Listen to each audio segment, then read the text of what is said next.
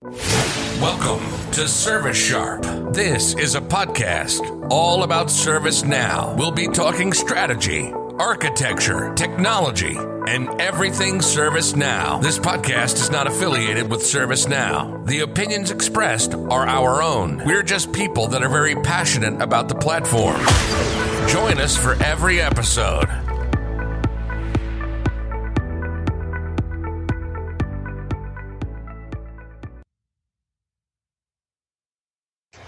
All right, welcome back. This is Jason Gibson with Service Sharp.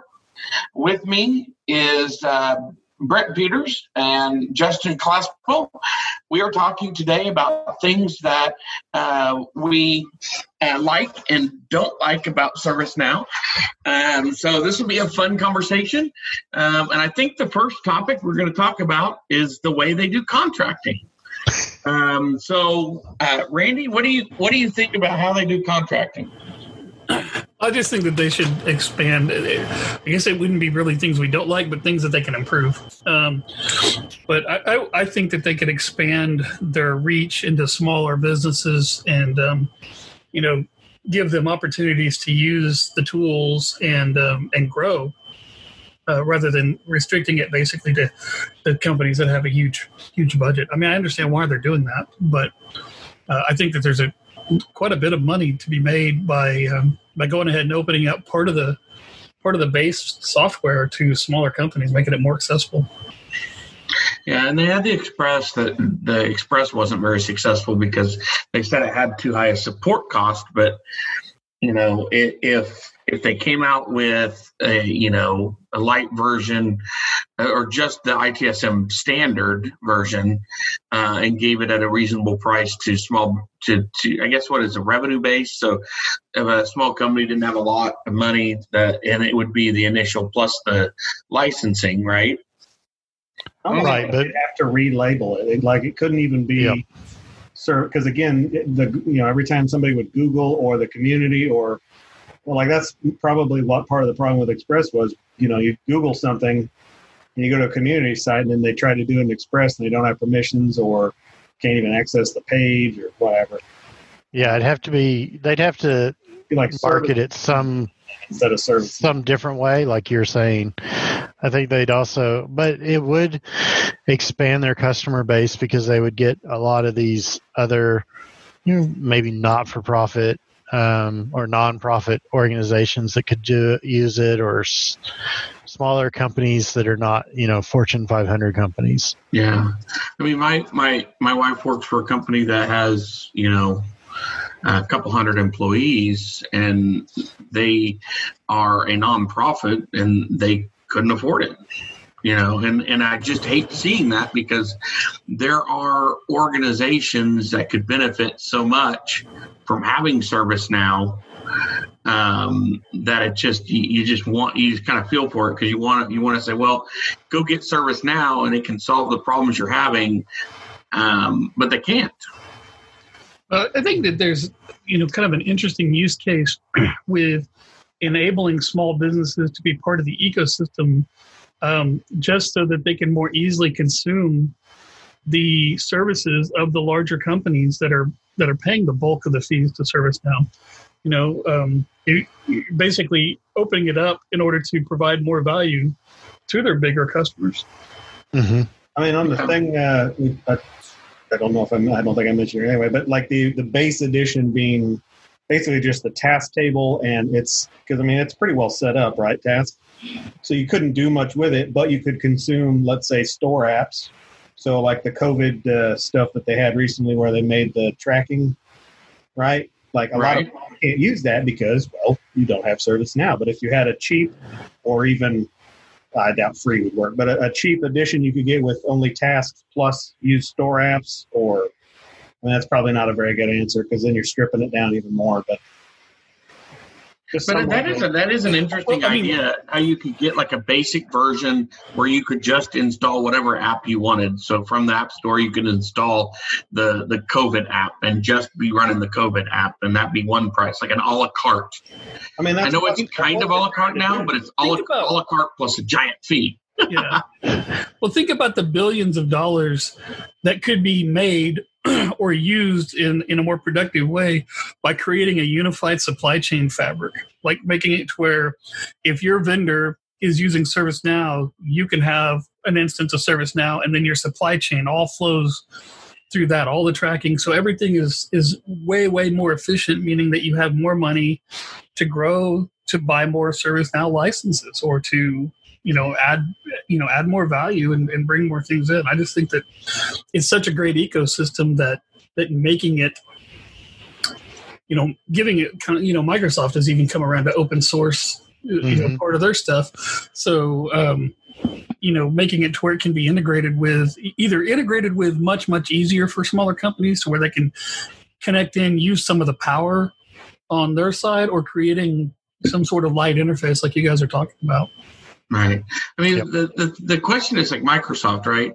So I know that some of the larger organizations I've worked with have huge Microsoft bills. I mean, they're huge Microsoft bills.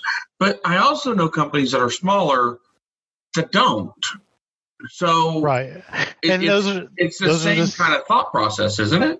Yep, and those are probably the same companies that would benefit from using the ServiceNow. Well, I mean, Lite or whatever you want to call it. Look at my company.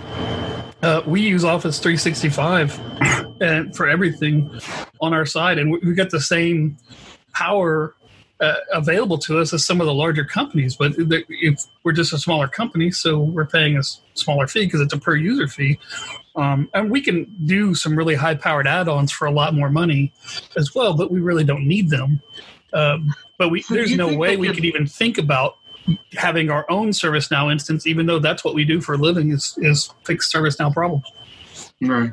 So my question is, would it be beneficial, you think, to them to go to a per user licensing? Like there's a company like my wife has 200 users. That's going to be charged for 200 users. And then you have like University of Oklahoma has 10,000 users, and they're going to be charged for 10,000 users.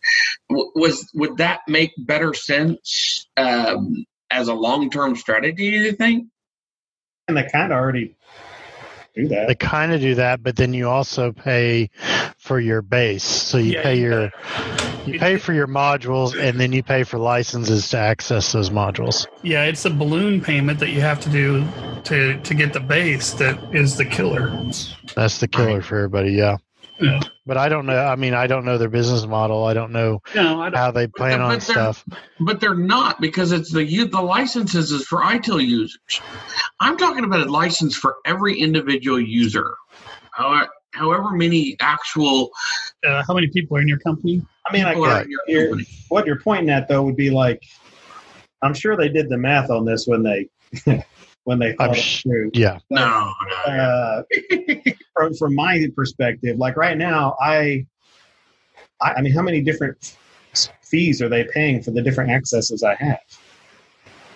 Right. So they don't. I mean, not only do they pay my base fee, but then they pay my access to the module as well, right? They do kind of have the same problem that Microsoft has going on, where it's like almost impossible to know what the heck you're supposed to be paying for. Well, that is a fun one too. I went through an audit myself and I call it an audit, but it was a renewal. And during the renewal, it got so complicated, and it's like, okay, stop.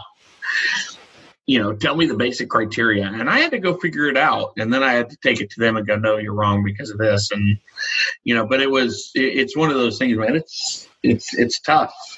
Yep.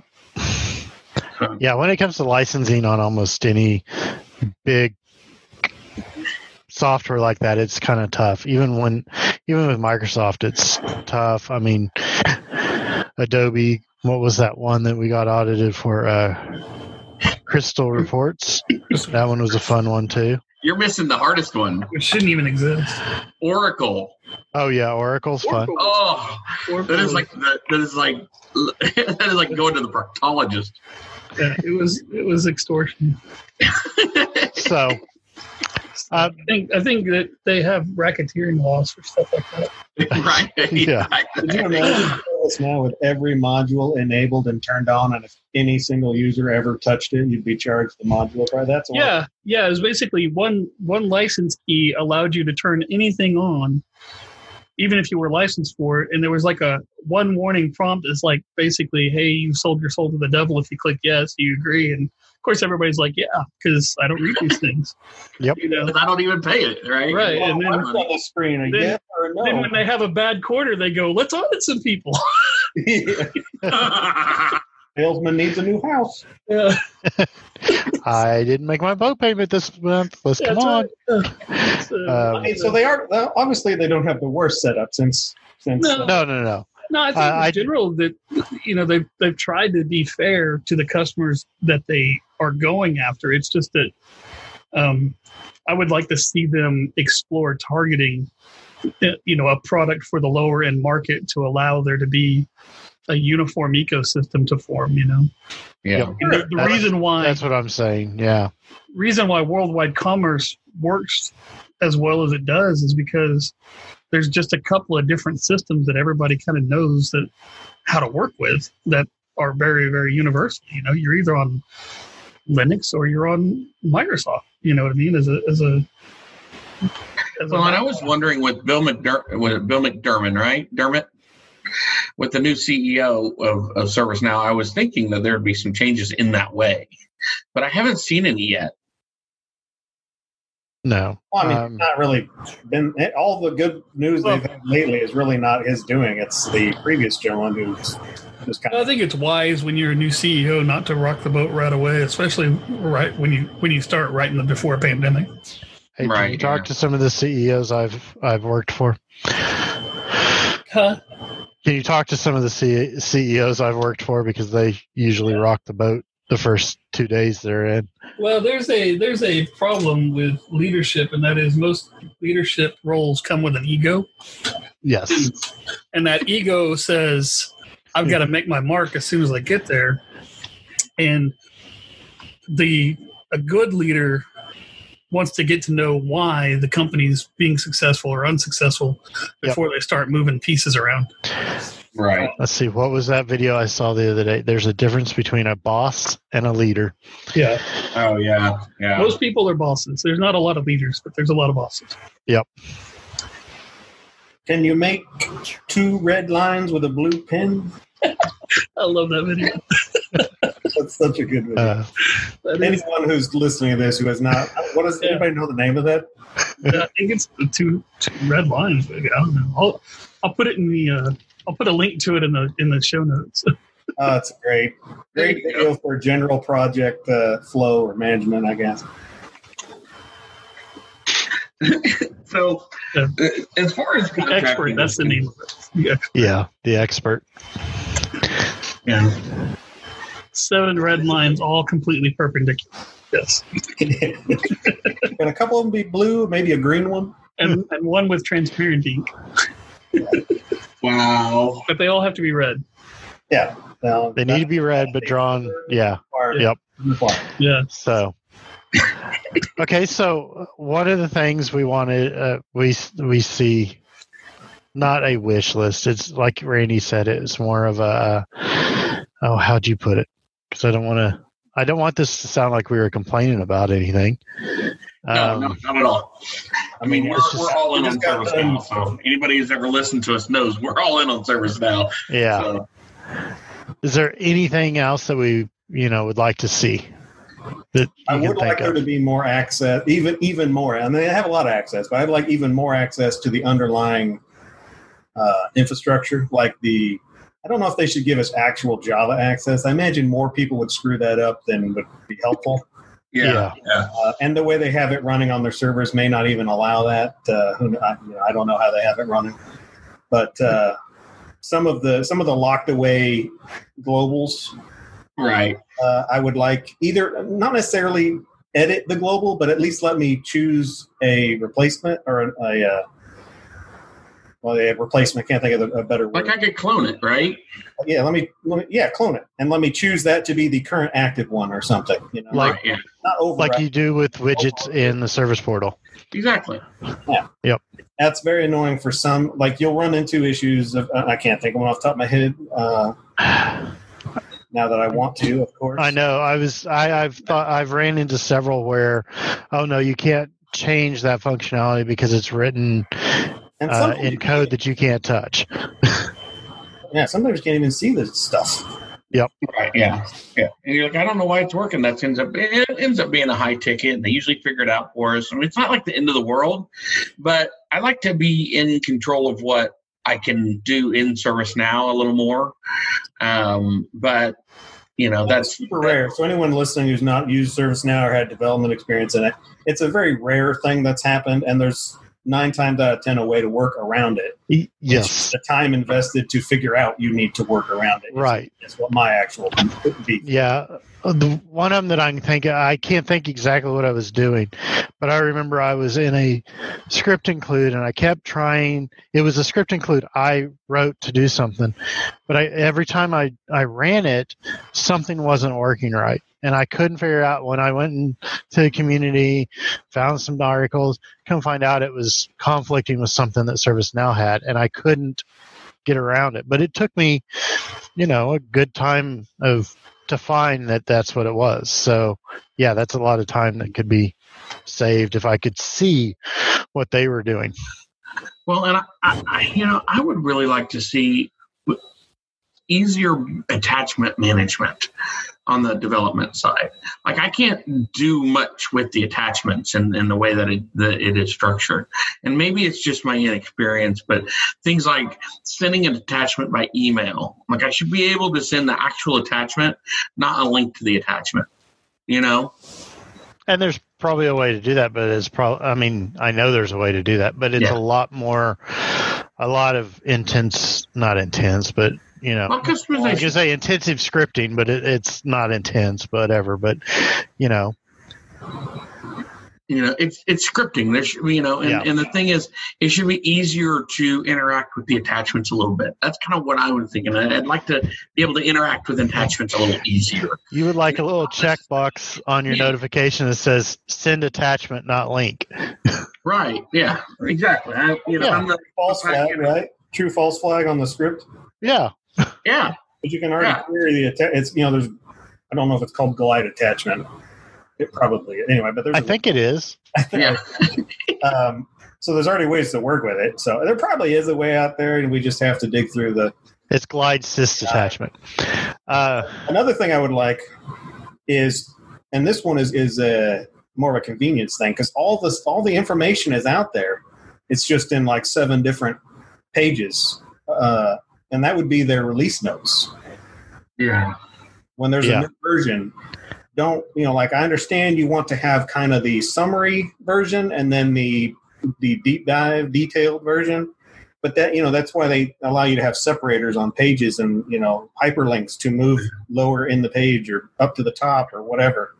I used to love the old wiki. I still would go to the old wiki now, and I know that their new doc site is amazing. If you haven't been to the new doc site, it's great.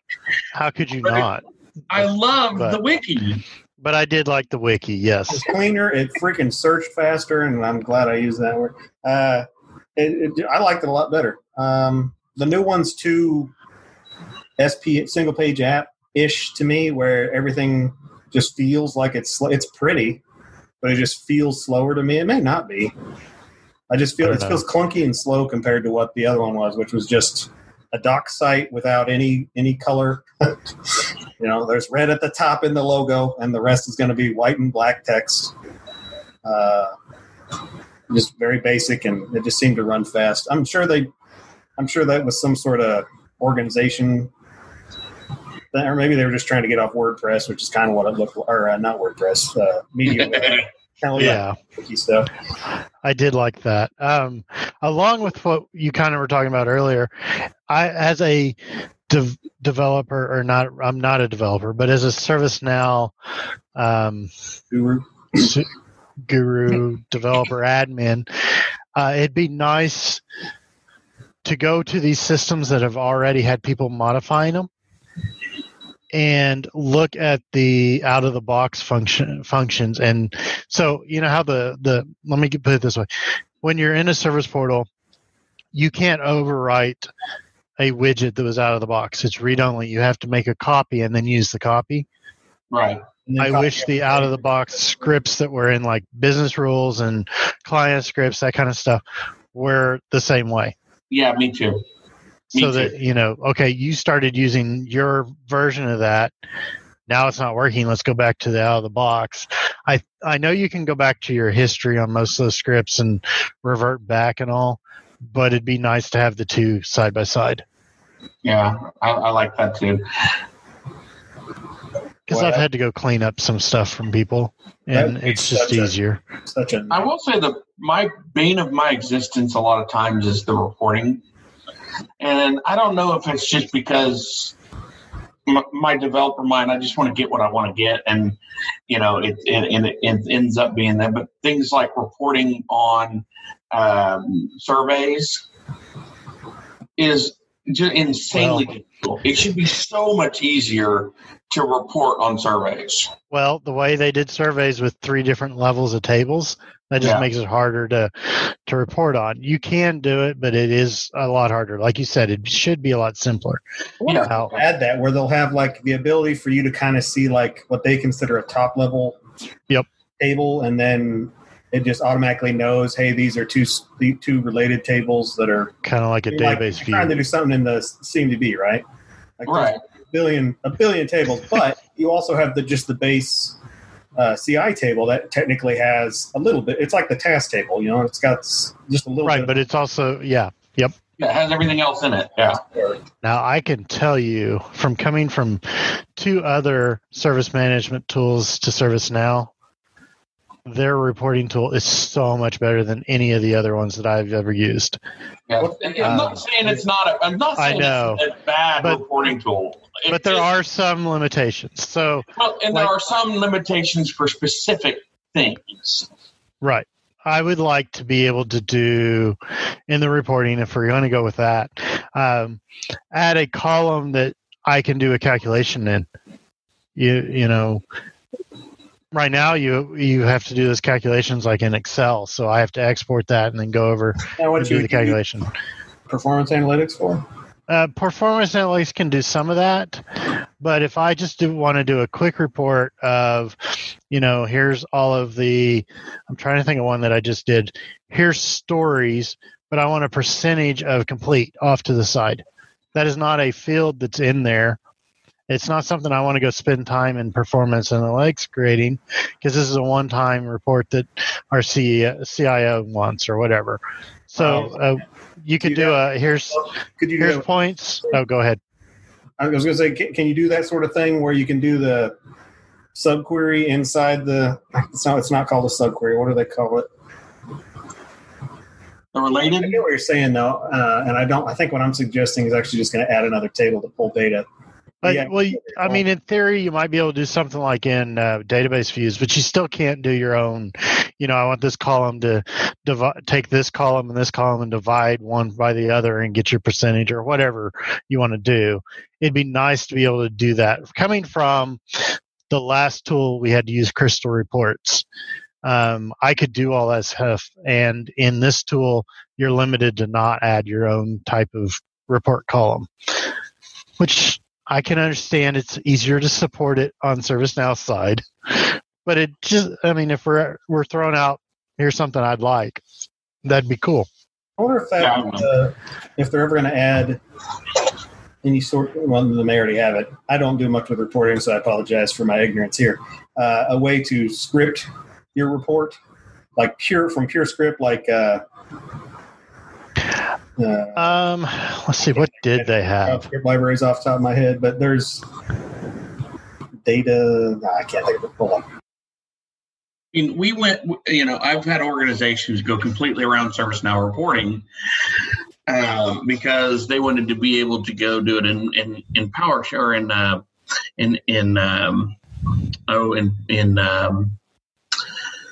I'm drawing a blank. Power BI. Tool. Power BI. Yes, or Power BI. They want to do it in Power BI, so we just did an integration into Power BI to dump it out. But the problem is, it's just you should be going to ServiceNow to report on ServiceNow. You would think so. Power BI does have a little bit more. I am not jumping on the Power BI bandwagon over ServiceNow, but there are things you can do in Power BI that you cannot do in ServiceNow and performance analytics or reporting. Well, and it goes back to easy use. But and I think if they could expand out the reporting to include more of those kind of things Power BI has, I think it would be more usable. It could be, yes. Justin, to get along on your script the reports, they do have custom charts, and you can go in and do script generated on those custom charts. But that's what I was thinking of. Like the only one that I know of is Chart.js, but that's not actually there's a bigger one that starts with a D, which probably means it starts with a different letter. But when my brain works.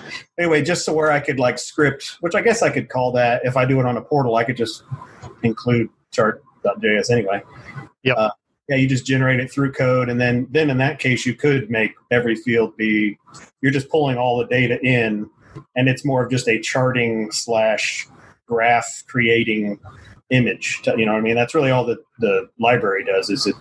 You have a pie chart, you have a bar chart. What do you want all the columns to be? Pass a JSON array to it, and there you go. Yep. Object, not array. Anyway. I knew what you were going with. But again, I guess you're not really going to do that, I guess, inside the platform anyway. In the platform view, it'll be more in the portal views that you would do. Yep. And again, you could just pull in whatever your favorite API is for doing the graphing or charting. So I guess I answered my own question on why they don't really bother with that. So I digress. Yes. Yeah. I apologize to ServiceNow for questioning their wisdom. Never. It would be nice though. Yeah. Like, well, you guys are talking about Power BI. Like one of the places I've worked, they do dashboards and they just do an iframe and throw a Power BI report in that iframe. Awesome. And so then you have but again, now you're separating out, like there's multiple points of failure yet again, because they felt like they had to make that report in Power BI rather than and ServiceNow may have been able to do it, but I personally feel performance analytics is exceptionally underdocumented, but that may just be my inability to learn with what they have. And I think the performance analytics. Now, Brand, you and I have gone to performance analytics classes before, workshops. And the performance analytics, they should have ITSM should come with performance analytics, the full performance analytics for ITSM. Now, you want to sell it separate for HR or one of the other modules. I don't know. I just think that people would utilize the reporting engine more, and it would just make things more usable, and they wouldn't have to spend all this money to export stuff out. Yeah, but I agree with Justin, though. Performance analytics is a little bit underdocumented. We were in the process of buying Mirror 42. I think that's what it was called. And then ServiceNow bought them out and made performance analytics out of them. So whenever I learned it, there was no wizards. There were no GUI. It was you wrote everything out. And so what I learned was how to use the base system and everything. So there wasn't a lot. Then whenever I started going back in there and trying to figure out how to make the pretty charts and all this kind of stuff and all, looking up documentation, there is a little lacking in that. They assume you know all the terminology. I will definitely say that.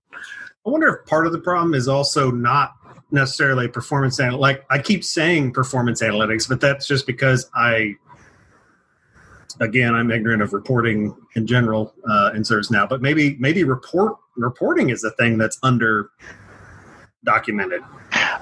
I can see where you could say that because there's not much out there for. It's good luck. Here you go. Yeah, I mean you follow the new wizard, which I grew up on the old wizard, so the new one is still taking me time to get used to. Yeah, the old one's I'm still going to the old classic view. Yeah, when they remove that, I'm going to be in trouble. Is it Paris? I think that they're removing it. Don't tell me that. No, seriously? I think so. I misread that. I mean, I thankfully don't do much and again, I say thankfully because I just haven't studied it yet. But right. Well, and honestly, a lot of the admins know it pretty well. Like Kathy knows the reporting engine pretty well because she's had to do a whole bunch because she's had requests for it, and so that's definitely an admin task that is done a lot. It requested a lot.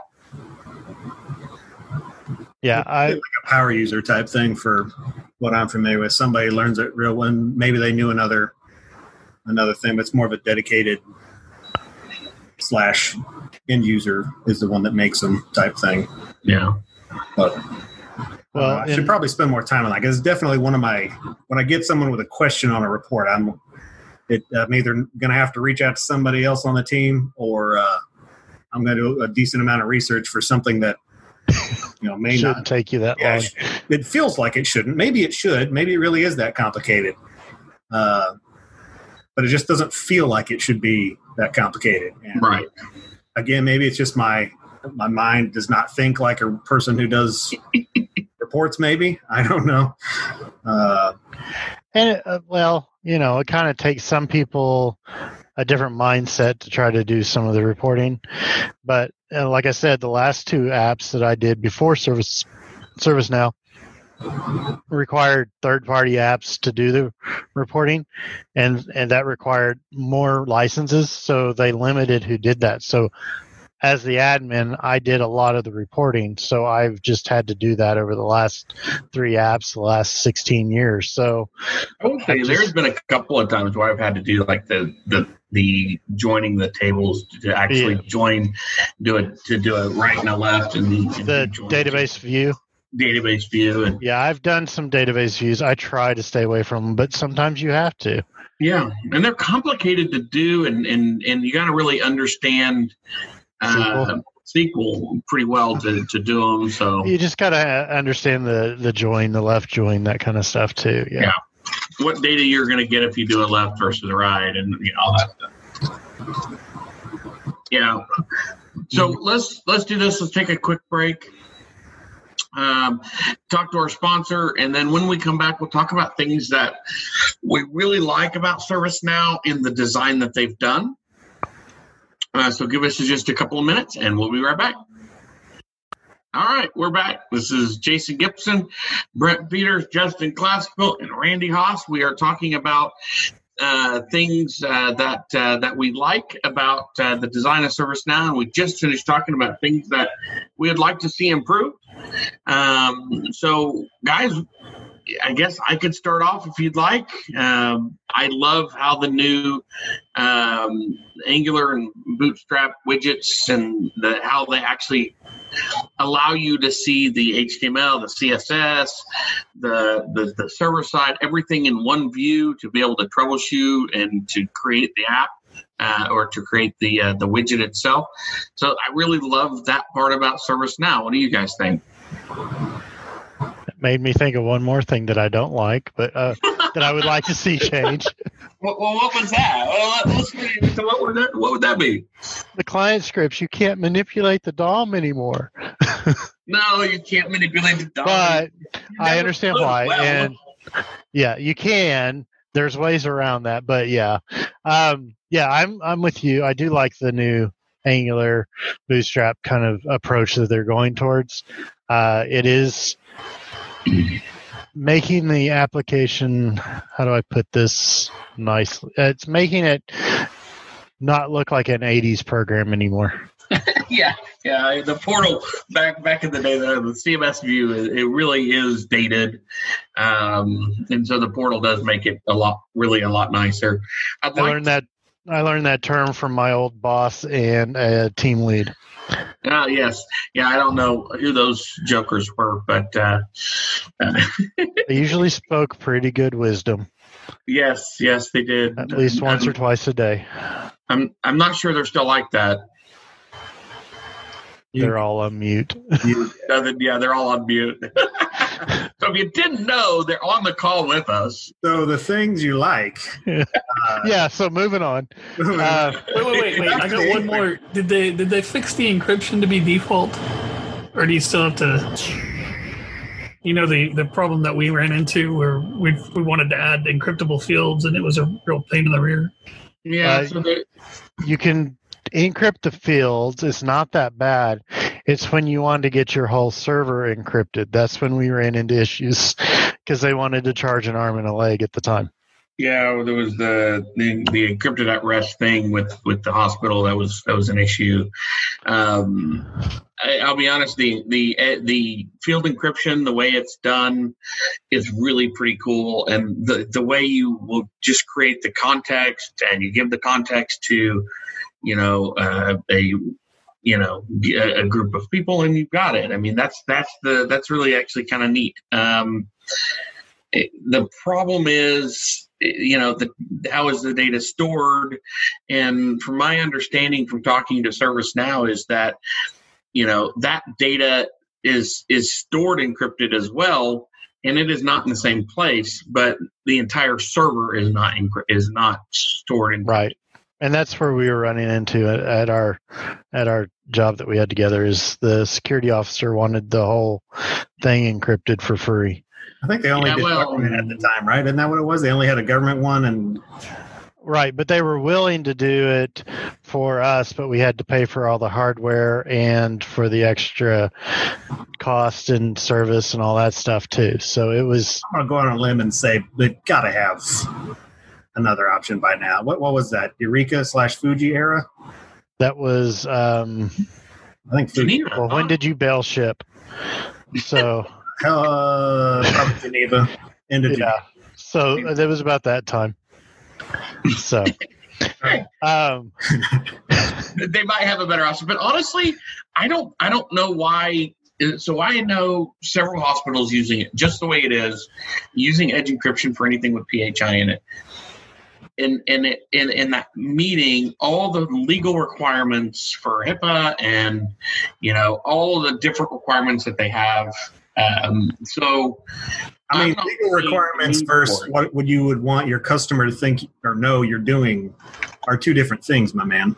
Yeah, like, I'm not required to cover $100,000 on my car insurance for the other person, but if something happened, I'm sure they would appreciate the fact that I had that option for them. So this is probably a horrible analogy. Horrible analogy. But I get it, yeah. So where's their insurance? I mean, don't they have a responsibility too? When you have the whole thing encrypted, like you're taking one more step away where if somehow somebody physically got a hold of the hard drives, which, I guess they picked up the whole data center and moved it, since I'm sure none of that's in one server rack. And that's the other thing they were saying is that the data is not in one place. It's not in one drive. So you pull one drive, it's useless. Yeah, well, I think that the issue is that technically you don't have to have data at rest encrypted by HIPAA, but not having it encrypted at rest creates kind of a gray area about whether or not you're liable for data loss or not if something were to happen. Yep. And it was just exploratory anyway at the time. I mean, he was right. They wanted it, obviously, but it didn't, Well, and that's honestly where BAA comes into play. Those business agreements are really important, and if you have a ServiceNow instance but don't have a BAA with them, which is a business authorization agreement, basically it defines who's responsible if something goes horribly wrong. ServiceNow will sign them, and you have to negotiate that with them. But if you don't have one, I would, especially if you have sensitive information, I would definitely encourage you to draw one up. Yeah, because at that company they do have one with them. Yeah. So. And that's so in I think most hospitals are used to signing those kind of agreements and probably have them, but. You have people that have SOX information and, financial stuff and all kinds of stuff. So if you have any kind of, regulated information, make sure you've got one. So back to All right, things we like. Yeah. back to the developer thing, because that's, you guys just hopped away from that way too quick. The widget, or the, what do they call the designer? Is that what they call it? Yeah, the widget designer. Yeah, widget designer. That whole thing, like, to me, was a great step toward being developer focused. Mm-hmm. Right. I mean, it wasn't perfect by any means, but it was far better than the previous attempts at being developer friendly. I guess not focused, but developer friendly. There we go. Yeah. And then obviously when they had the studio, which I believe was out before that. Maybe it came out at the same time. I can't remember. No, it came out before that, but Studio is nicer than what they had for the apps before. Yeah, Studio is pretty amazing. I will say that I would love to see the Studio view for the global. Does that make sense? Like, I'd like to be able to have global, to use Studio to configure global stuff, you know? Can't you do that by just pulling in the table? No, you can't access Studio without access. Studio is only scoped apps. Scoped apps.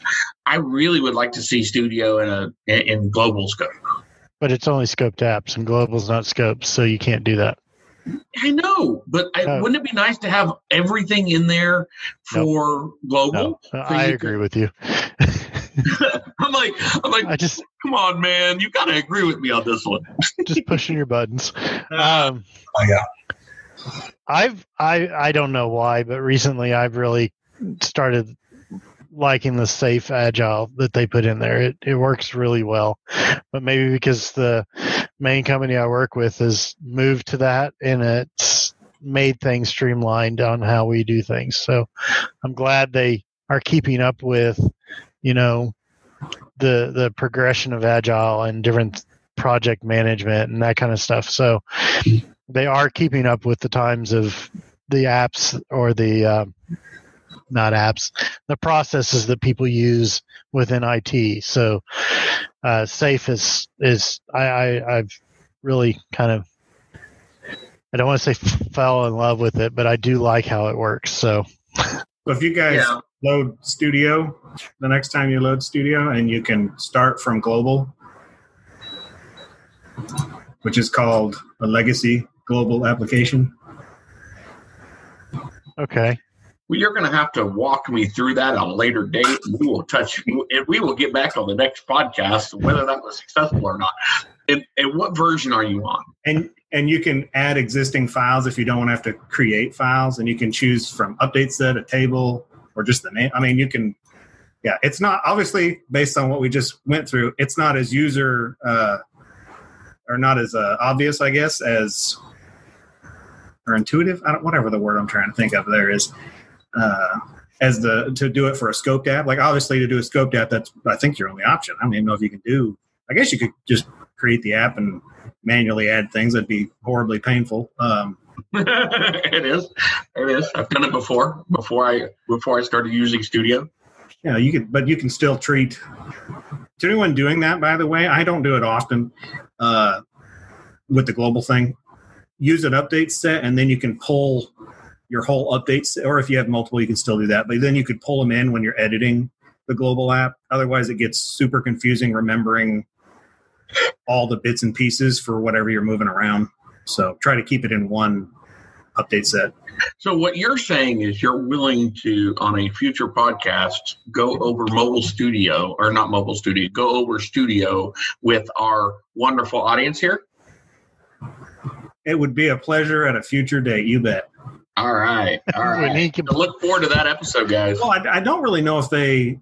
I think I need to look in and see. Do they actually recommend? They might not. I don't really.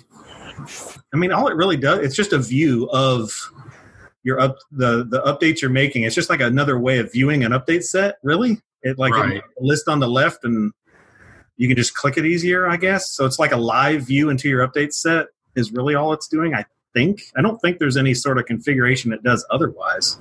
So maybe they don't care. I don't know. Yeah, we can do all sorts of fun stuff in the studio. There you go. All right. So, is there anything else you guys just love the way that this newer stuff, anything that's come out that you think, that was the smart ad? This one's not newer. It's been here, but it's very, I think, unused by people. The Syntax Editor macros. Okay.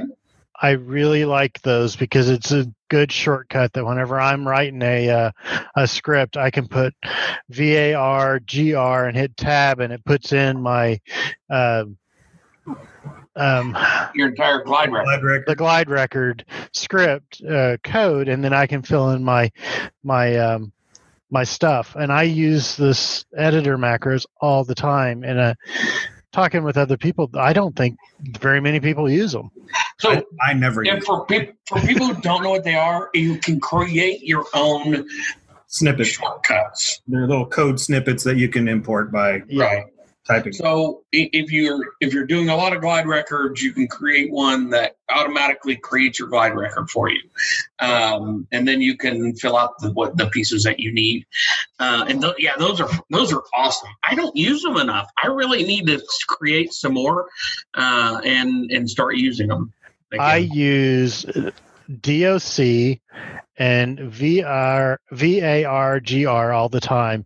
DOC starts the documentation header at the top of your script, so you can document in there, and it allows you to put a description of what you're doing, what your parameters are, what you're expecting to return, that kind of stuff. So it kind of starts out the format so that you have your descriptor at the top so you can describe what this script's for. Properly formatted documentation. What is this guy? Who is this guy? Get him out. Right. I know.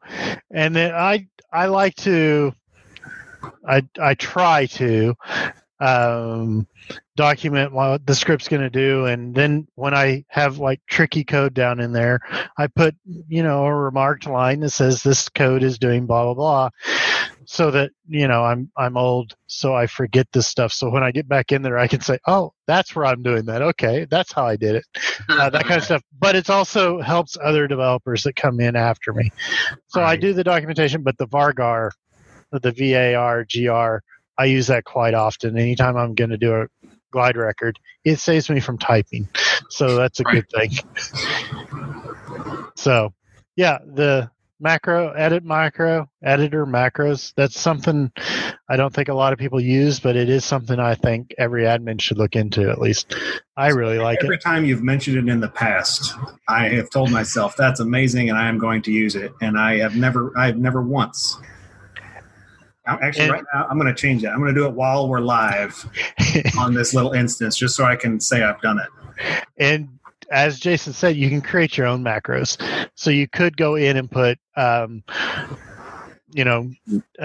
macro that says Brent, or whatever you want to name it, and then you put in your code in there that you wanted to put in. So you could, instead of doing the document for your documentation header, you could create one that was yours and it'd put all your information in there automatically for you. So you don't have to type that out every time. So based on your naming scheme, you're really good at adding documentation to the code, but not necessarily naming the business rule or client script. I came up with a generic name. Yes. I name every file. Business rule does on the change table. Every file that I create, client script, business rule, they're all named Brent with a number after them. Yeah. Brent, there you go. Beautiful. I did. I don't do that. I try to be descriptive, but I did find a script include the other day that were my initials at the beginning. And I thought, I don't remember doing that. It was an out-of-the-box function, and it had my initials on it. I was like, oh, okay. They built it with you in mind. I mean, you're like the granddaddy of ServiceNow. There's going to be a lot of those just because best practice. Yeah. They do have several that are just titled that. BP. Yeah. They're not active, are they? Or was it active? Well, this one had my middle initial in it too. So. Well, now I'm just going to. Anyways. So yeah, editor macro. That's one of the things I really like. It saves me time if I'm in the system coding. So anyone who's, since I'm in the system right now fiddling with this, anyone who's actually going to be looking at these in their system, editor macro, or the long name, if you're looking in the navigator, is syntax editor macros. Yes. Yep. Under system definition. And I don't. Default, it looks like there's only 6. Yeah. Yes. Yep. I've created a few custom ones. Create your own, and they're really great. Yeah. A couple of these are handy. I'm sad I've not used these more often. The Vargar OR will do a glide record with an OR statement in it too. So that one's pretty cool. Oh, yeah. Method. I could see Justin using the method one. 4. That'll be Oh yeah. Yep. And it feels like a million letters whenever I can just type 4 and tab and I got my whole 4. I will have to say I type the 4 one out every time and then I'm like, there's a macro for that. So yeah, and then there's some caveats to that. If you put like a $0 in your code, when it's done with the tab and you put in the macro, it'll put your cursor where the $0 is. So it just heads up on that. Okay, I'm sold, ladies and gentlemen. So I sold you on it. You did. Nice. Sold. I will remember this through at least one sleep session. I'll remind you next week too. Okay. So yeah, we'll remind you every week until we need to do a checkup. So have you used it any? Oh yeah, I created 30. Now the real question. Oh, it's not safe doing updates. That is it. Insert state, ladies and gentlemen. So anything else you guys love or like or are looking forward to in the next version? It is be nice. Update sets. Yeah. Which I now need to go move it out of that update set. I think that they've done a great job partnering with Microsoft and creating a bunch of links to. I really love the new Outlook, the embedded Outlook. So if you don't know, when they came out with Madrid, they brought out basically it is a button in the Microsoft Outlook client that you click on, and you can create an incident or create something in your visual task board. They've also created and it doesn't use. You're not emailing it back. You actually have an incident form come up on your screen in your email client. You fill it out and you submit it. So you can gather the data that you want in order to get an incident created correctly, versus what they used to want to do is everybody wants to do an inbound action that creates an incident every time somebody says, incident, right? So, yeah, I'm old school. I love inbound actions. Yeah, I was getting ready to say, it makes it sound like you're not a fan of inbound actions there, Jason. I am not. I'm not a fan of an inbound action that doesn't give you any data to work with. So I can't tell you how many times they're like, oh, well, we just want to turn on one for incident. And the only thing we're going to have it do is create an incident. And the only thing is the user, and you got to call them, and the service desk gets a blank incident without any data. Well, then you don't. Than that to me. It almost then at that point, you don't open one. Inbound action. Yeah. There's a lot of wonderful uses for inbound actions. That's not one of them. Remember, this is the happy time, so you've got to have at least one positive comment about everything we talk about. That's right. So, but the Outlook, it also allows you to do, there's another portion of this that allows you to put a script in your surveys to where you can actually do your surveys in the client.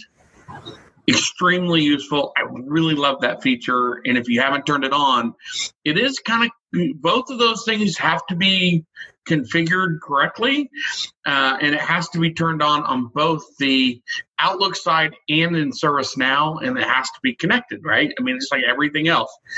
You actually have to configure it to make it work? Yeah, right, exactly. I mean, it's, it's not plug and play like, some things are. You actually have to configure it to make it work. I mean, to be fair, even plug and play stuff nowadays requires. Yeah, I was That's being true. sarcastic. My Yeah. Bluetooth is plug and play, but I then have to connect it first. Right. Enter a pin and move it between 3 feet and 6 feet. Anyway, so another positive, going back to the positive list here, which you may have already said, but I was totally listening. The ability to do a background script and revert it. Or yeah. Amen to that. that was added a deleted while. 400 incidents. Oopsie. Or there was another thing, the just delete, restore, I mean.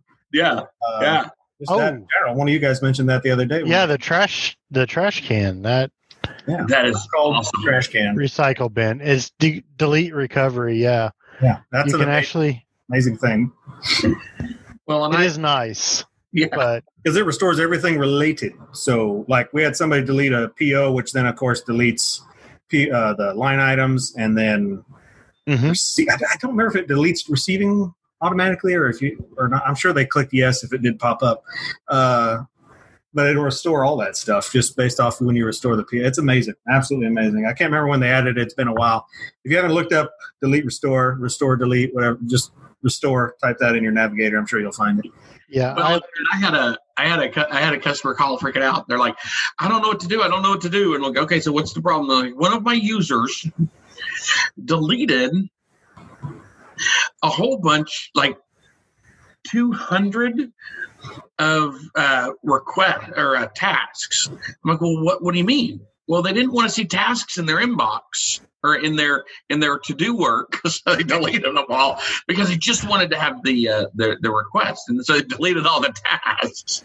See, where I come from, that would be a two-part process to fix. One, we go to the delete restore thing and we bring them all back, and then two, we submit an HR termination form. well, then step 3 is take delete rights away from ITIL user. yeah, that was another thing. It's like, okay, so why does this particular user have ITIL admin? Yeah, that's one of the first. That'd be one of the first things I would do for almost any process that you're deploying is go look to who can delete, and let's limit that. Dude, nobody should be able to delete. I mean, there should be a very rare time that you can make things inactive, but why? Very few reasons do I find to give people a lot of delete access. Based on that, another thing that I don't know how, it may have been there since Aspen or before, but I just noticed it a couple of weeks ago when I was trying to troubleshoot something. The ability to have the role inheritance map. Okay, yeah. That's been there for a while. It wasn't in Aspen. I can tell you that. Feature where you just click on it and you can see how does this person have this role? Like, what is granting it? Is it another role plus a group plus another group, or? I guess that kind of has been there, but not as easy to find now that it's well designed. They make it easier. It was absolutely, it made that troubleshooting go much, much quicker. Oh, impersonate. Oh yeah, the new impersonate thing where you can actually end it without. Yes, impersonate and end. That's nice too. I'm going to say right now, ServiceNow, thank you. That end impersonation thing is awesome because you don't know how many times that I have my name in there twice because, admin and local account and not. And anyway, and you're doing that, and just end impersonation makes it so much easier. I didn't have an issue with all that, but it is nice to end it. Yes. Yeah.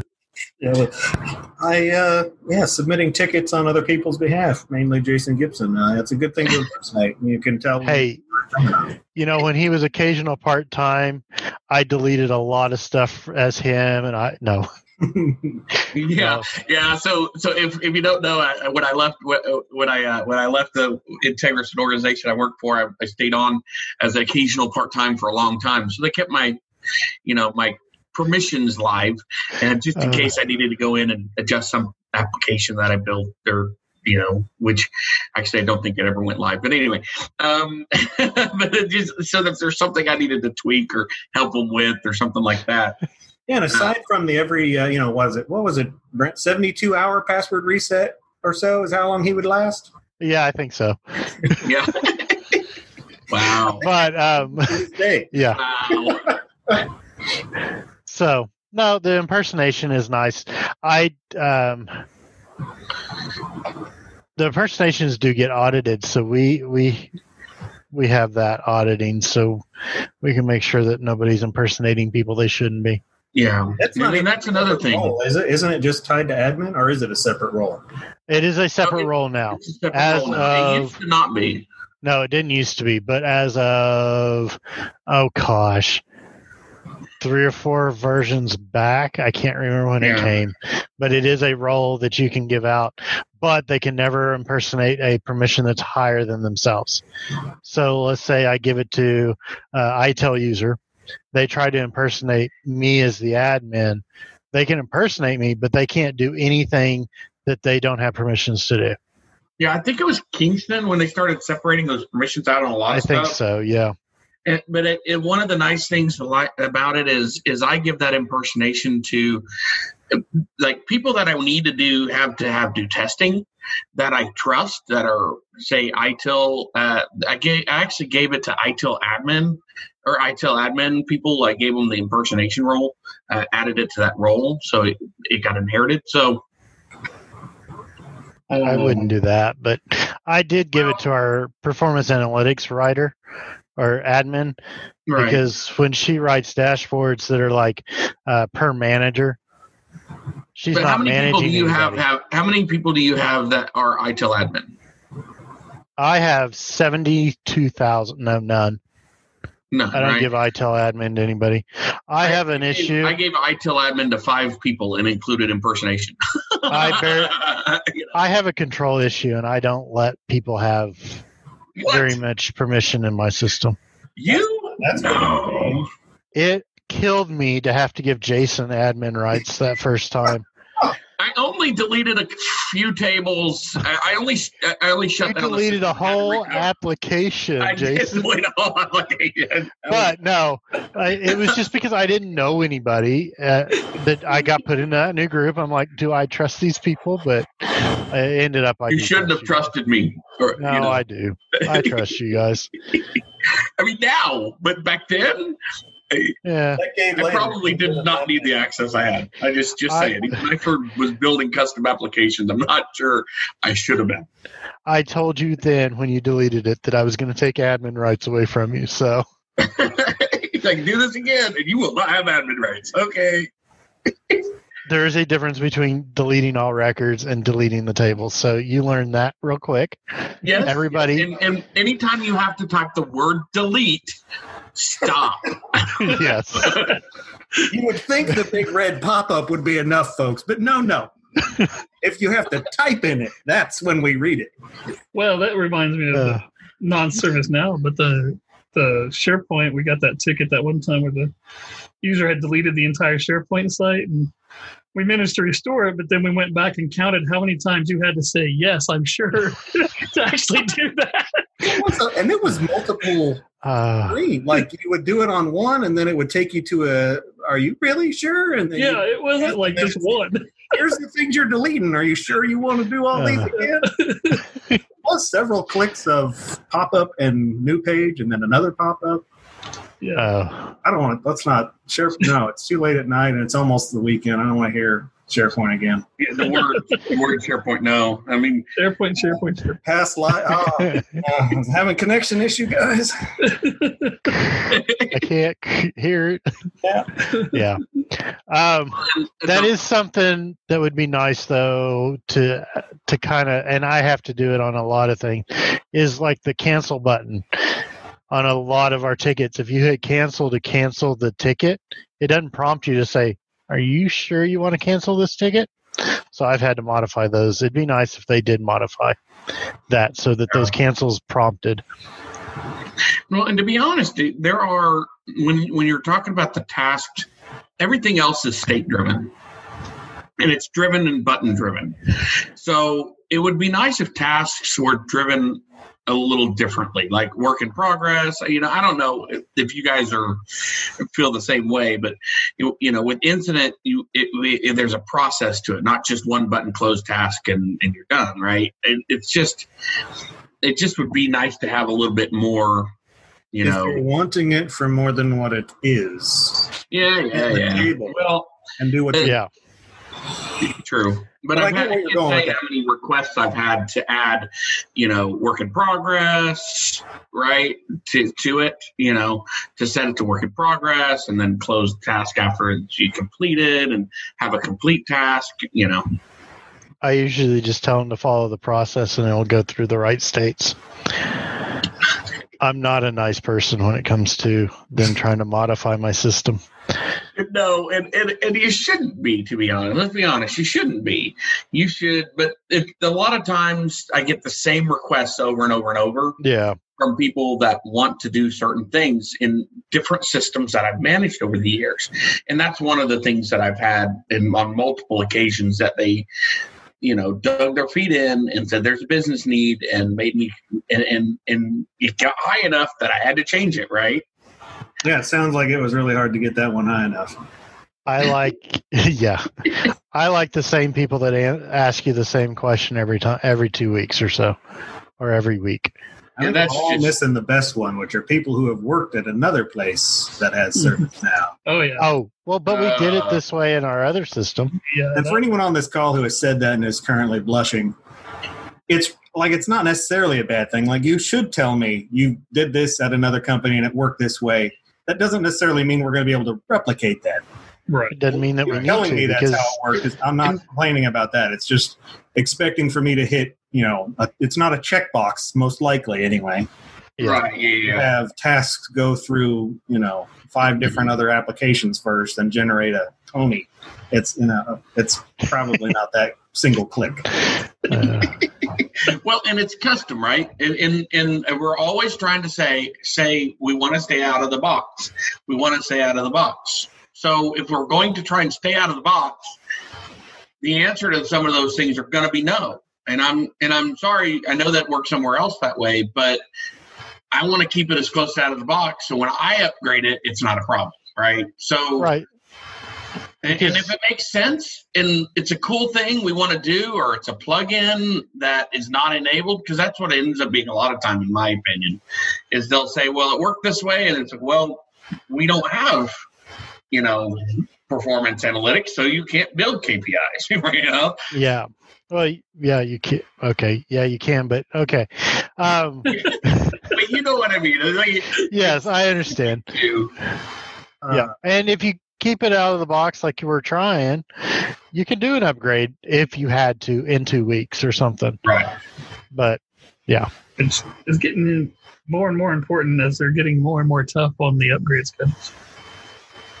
This 6 months thing is killing me. It's going to start killing me. Yeah. Well, and Especially I've with- never been a fan of skipping versions. I don't like skipping versions, but I've had to do it multiple times now because we just can't keep up with the upgrades. Well, the way they're doing it now, you can't skip a version because Well, you can we skip can go to one Orlando version. right now, right? I can't even go to Paris yet, and they won't have patch 1 out before my instance is already set to upgrade to Orlando. Yep. So, and I don't do, or I guess I would if, management told me, of course I would. Didn't do. However, I would much prefer we not do that first release. Give me that first, at least the first patch. Big I patch. try not to, but sometimes you kind of have to. And, as stable as ServiceNow is, usually even before the first patch, most things work. I have very rarely ran into issues. I think in Berlin, or what was the C one? Calgary. Yeah, Calgary. I think it was one of those two I implemented before the first patch and ended up finding a pretty significant issue, and they fixed it in a hot fix. But, that was Calgary. We're now on New York. So I haven't found too many times that I've moved too quickly. I would say that I'm assuming by now they've got that, at least the major stuff. I hope. Yeah. For their sake. Hey, Because, that's a pretty big deal if you're forcing us to do. Yep. Do twice. Twice a year. Of the, like even ServiceNow. I think I mentioned to you guys the other day that even knowledge now is it's not knowledge dedicated to. There's going to be a whole version that is missed between knowledge. Yep. Right. Yeah. You know, So it's going to release, and the next one, by the time they have the next knowledge, it'd be over Paris, and Orlando was completely skipped because it was in the middle of the year. hey, Right, 2 releases a year, they're more stable. When they were doing the 3 releases a year, they would never, that it was always on this date it was going to come out. Well, back then it would come out and it'd come out if it was working or not. So Right. they'd push it and people would have issues. So they decided to do the more Microsoft stable. at the time. Yeah, well, yeah. Well, But I they remember made it more stable, I when can there tell was you. what version was that was a complete? Was it Geneva? I mean, it was a complete failure. I mean, when it just did not work. There was so many bugs. It was insane. Was it? I think that was the admin of that system, not.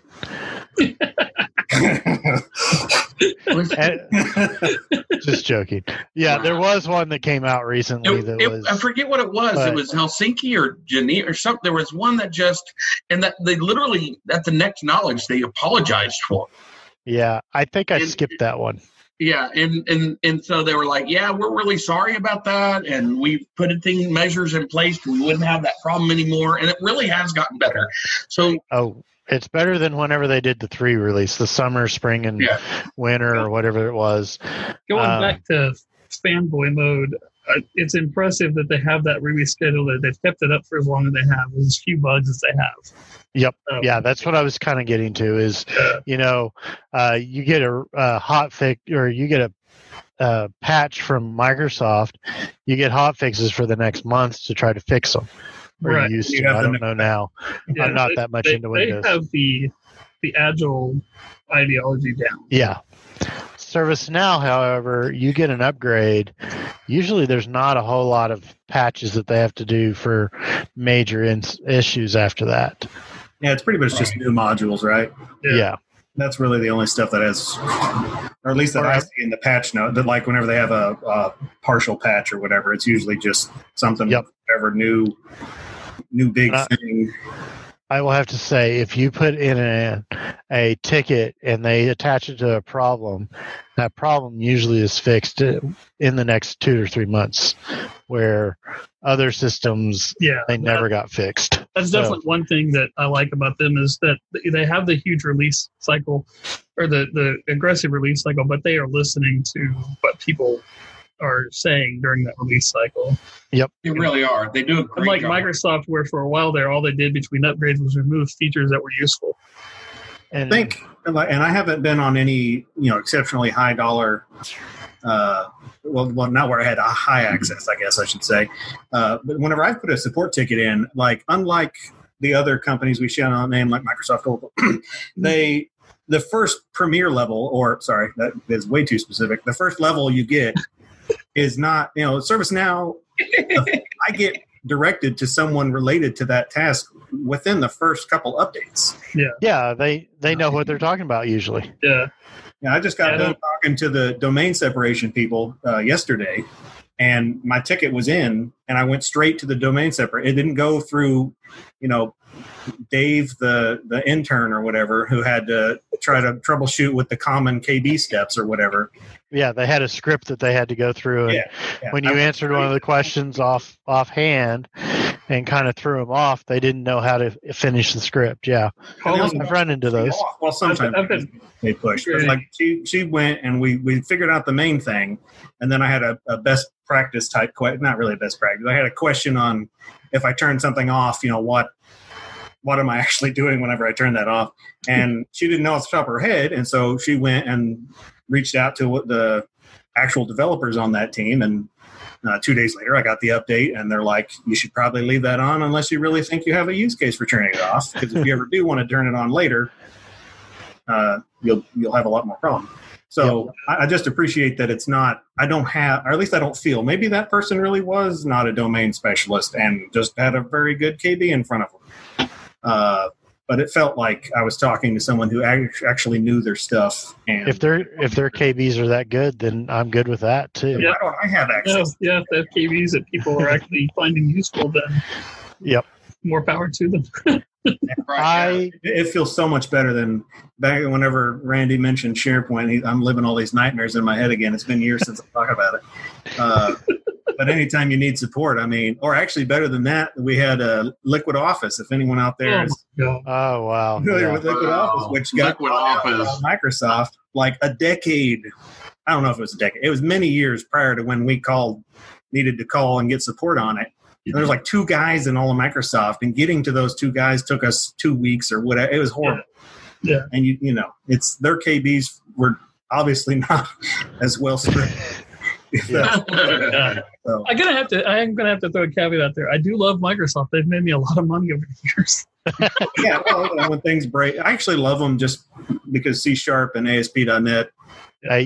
You had job security with Project Server and SharePoint, so yeah, I mean that got me back into real like corporate level IT. I was doing small level, you know, I was writing programs for a call center. You know, that's what I was before I got into SharePoint, and then I realized very quickly I didn't want to be in SharePoint anymore, and that got me now. So, well, and it's funny because I was the last one of the organizations I worked with. They're like, so, hey, you know, part of our division is going to be is SharePoint, and so do you know anything about SharePoint? And my response was, nope, no.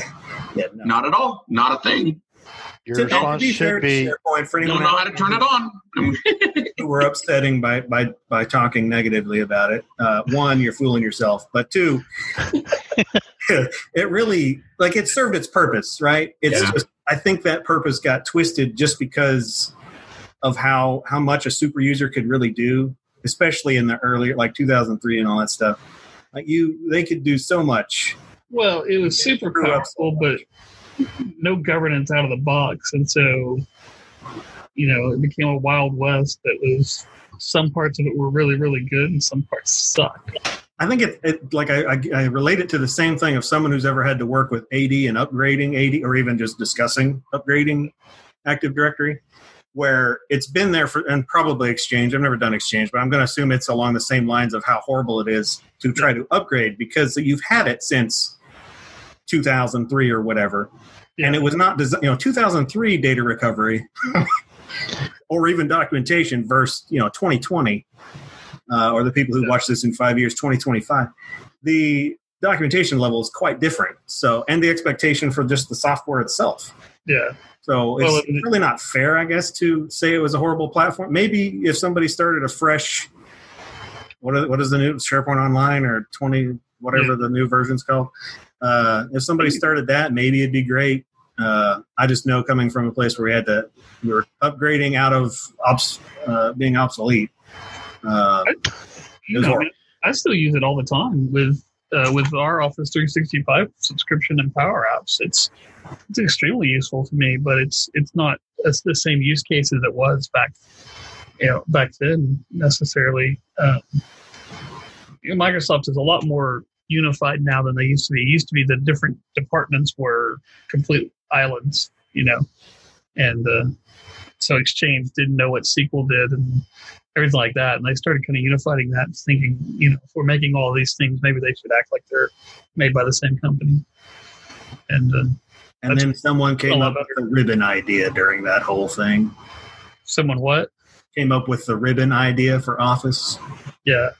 Ribbon is the greatest piece of technology ever made. What are you talking about? I will. Okay, so I digress.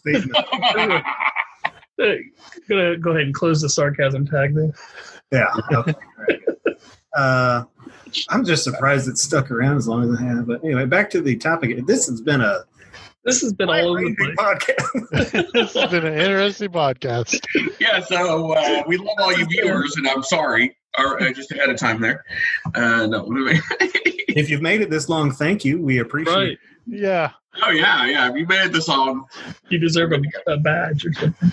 Yes. You get a green ribbon. Participation. We appreciate it. Cool. Yeah. All right. So, well, this was fun. It was. We appreciate all of you joining us. And please, as you can tell, we love talking about all kinds of topics. So, send us a note on LinkedIn. Send us whatever information that you have to let us contact you. We'd love to have you on the podcast. If you have something to talk about, that'd be awesome. If you want us to cover a topic, send us some information on that, and we will try and cover the topic that you're wanting. So thank you for joining us, and until next time, it's been a pleasure. It's been fun. Thanks. Bye. Direct all SharePoint related questions to Jason Gibson. Right. No. Yes. Expert. Yeah. At Jason Gibson. I don't know if that's his Twitter, but there's probably one out there. So send it to them. Yes. That's awesome. Yes, because that's not mine. I'm sure they'll answer you. All right. We want to thank our flagship sponsor for this show, the Sharpstone Group, LLC. Sharpstone is your source for all of your ServiceNow needs.